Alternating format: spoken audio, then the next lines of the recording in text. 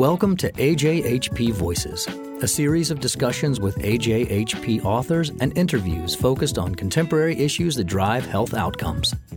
AJHP is the official journal of ASHP. Its mission is to advance science, pharmacy practice, and health outcomes.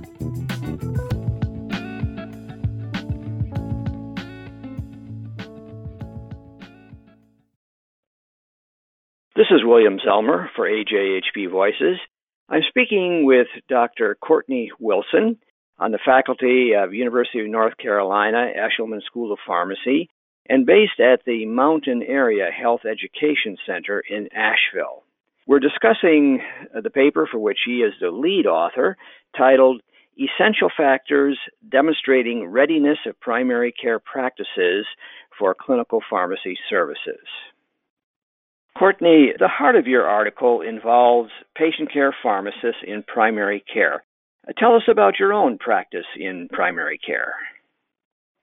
Well, I'm really fortunate that I have a position that allows me to teach, do research, advocate for our profession, but at the heart of everything we do is patient care.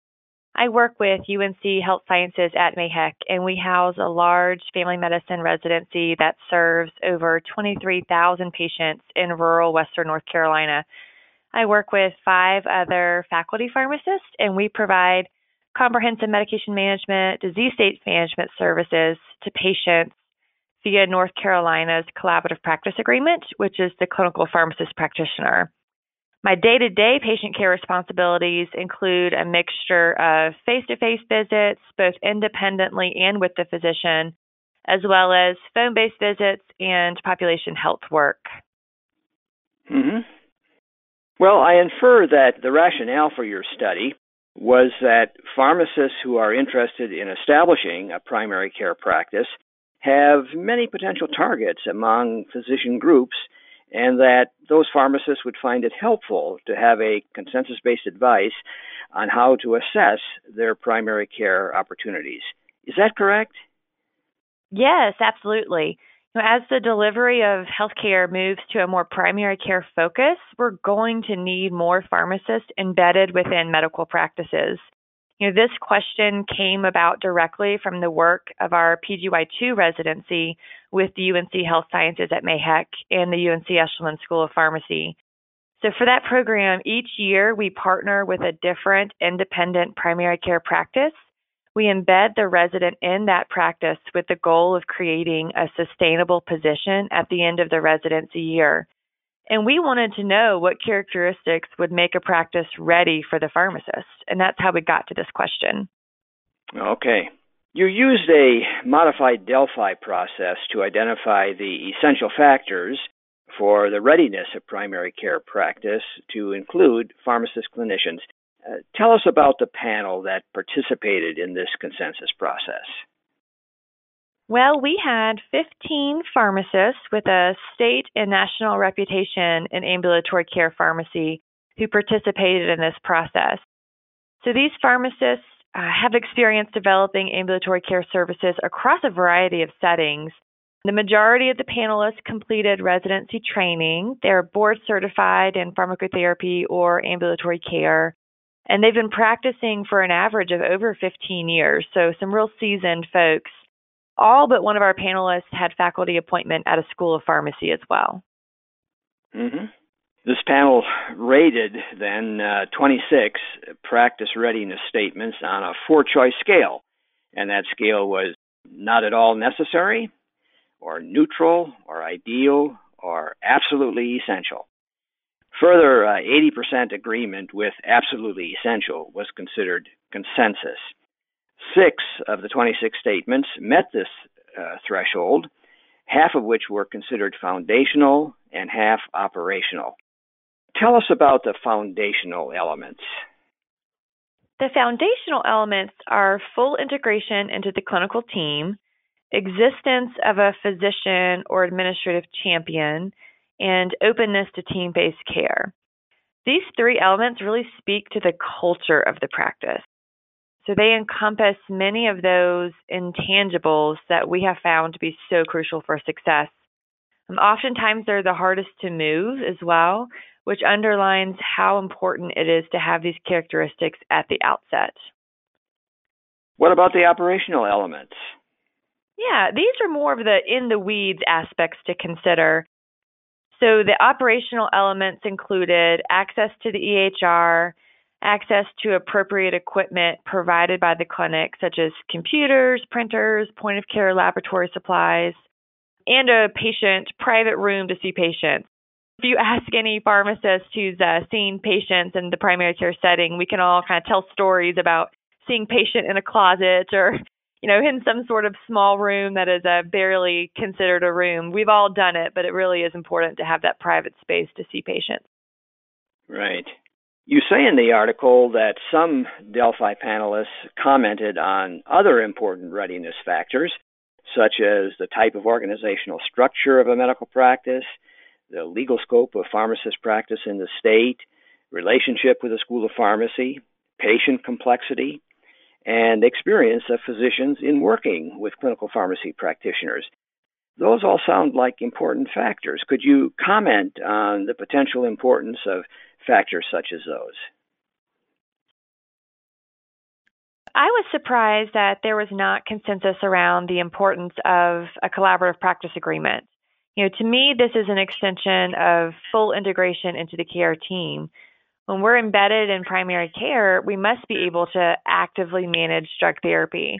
So when we're meeting with these new practices, one of the questions that the providers routinely ask me in one way or the other is, will I have to do extra work when the pharmacist is here?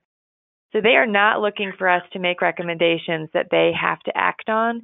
They want us to work as part of the team to optimize the patient's medication regimen. And a robust collaborative practice agreement is important to do that. I also found that the responses around the patient panel and practice size to be very interesting. We had a practice we worked with that was fairly large. It was a 5-doctor practice. However, the patients were pretty young and healthy. And while the sheer number of patients in that practice would suggest that there would be enough work to sustain an embedded pharmacist, the need really wasn't there. And that's where factoring in the complexity of the patients is important as well. A smaller practice whose patients are on multiple medications, have a number of chronic disease states that are not well controlled, or who have a lot of frequent hospitalizations, that would actually probably be a better fit for an embedded pharmacist than a larger practice with a lot of healthy patients. The other factor that generated a lot of debate was the importance of the relationship with the School of Pharmacy. So importantly, I will say that, the majority of our panelists did have some level of an appointment to the school. But this, discussion, when I was reading those panelists' responses, it kind of brought up two main factors for me. First, being present is so crucial when starting services. So again, this is the heart of that full integration into the team. So if you're funded by a pharmacy school, you have to find that balance where you're meeting your school requirements while also being fully present at your practice. And that can be really challenging. Second, this implies that you need funding from a school of pharmacy to support your position. So while it's always nice to have, I really don't believe that that's essential. So we have enough billing mechanisms now where you can generate enough revenue to support your salary without the School of Pharmacy there funding some of your position. Full disclosure, I do get funding from UNC Echelon School of Pharmacy, for my position, but I don't think it's essential to have that to be able to have an embedded pharmacy service in primary care. Mm-hmm. Courtney, do you have any sense, as you think about the pharmacist's involvement in primary care practices around the country, the extent to which a School of Pharmacy relationship is sort of critical to the existence and sustainability of that practice versus sites where that's not such an important factor? Well, that hits on a really great point, right? So there's a lot of differences across the country in terms of what ambulatory care pharmacy looks like, what our state scope of practices allow. And then importantly, not every region of the country has a pharmacy school around the corner, I'm fortunate to be in an area where I have a School of Pharmacy and I have that connection. But if we're looking at the rural parts of the country, for example, they're not going to have a pharmacy school right there to support a physician. I think it's really important as we build out some of these models of how to train our workforce to meet the needs of our patients. We have to do that in a way that doesn't rely on School of Pharmacy funding to be able to create and sustain a position. So working through some of these financial models that we currently have will be really important so that we can get to those patients and have a pharmacist embedded in primary care in parts of the country where there's not a School of Pharmacy in that town. Yeah, that makes sense. Were you surprised, Courtney, that factors such as collaborative practice agreement or complexity of patient didn't rise to the consensus threshold? I did. I was surprised by that. I think some of that might just be differences in where people are practicing.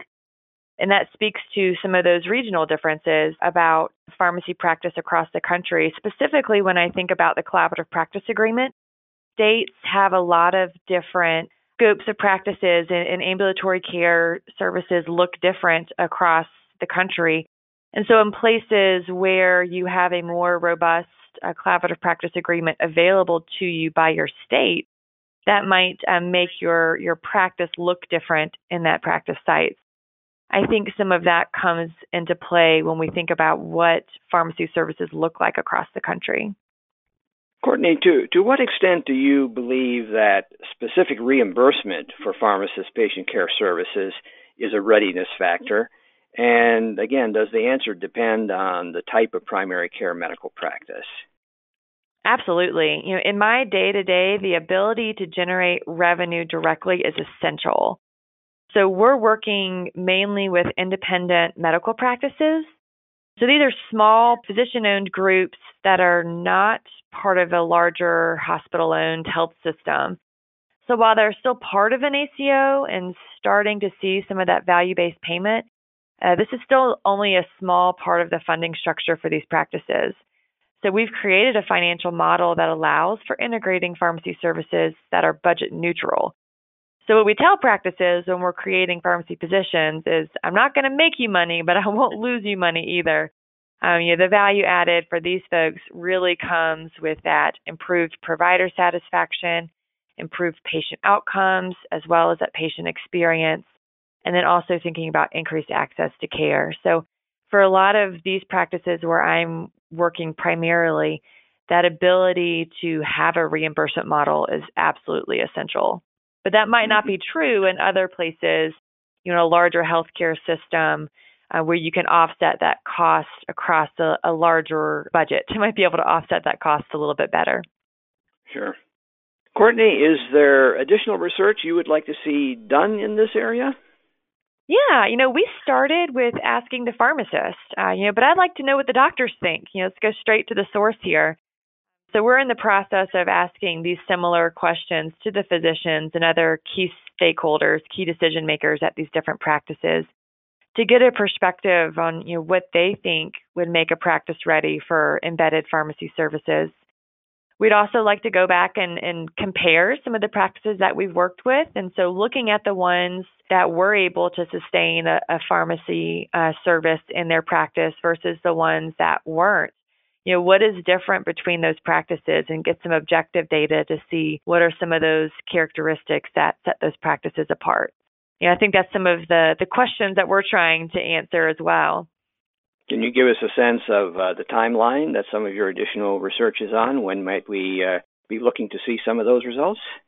We're in the process right now of asking the physician. So we're currently developing our questionnaire and some of those readiness statements, a similar process that we did for the pharmacist perspective. And then over the next coming year, we're hopefully going to be rolling this out to a lot of the physicians that we've worked with.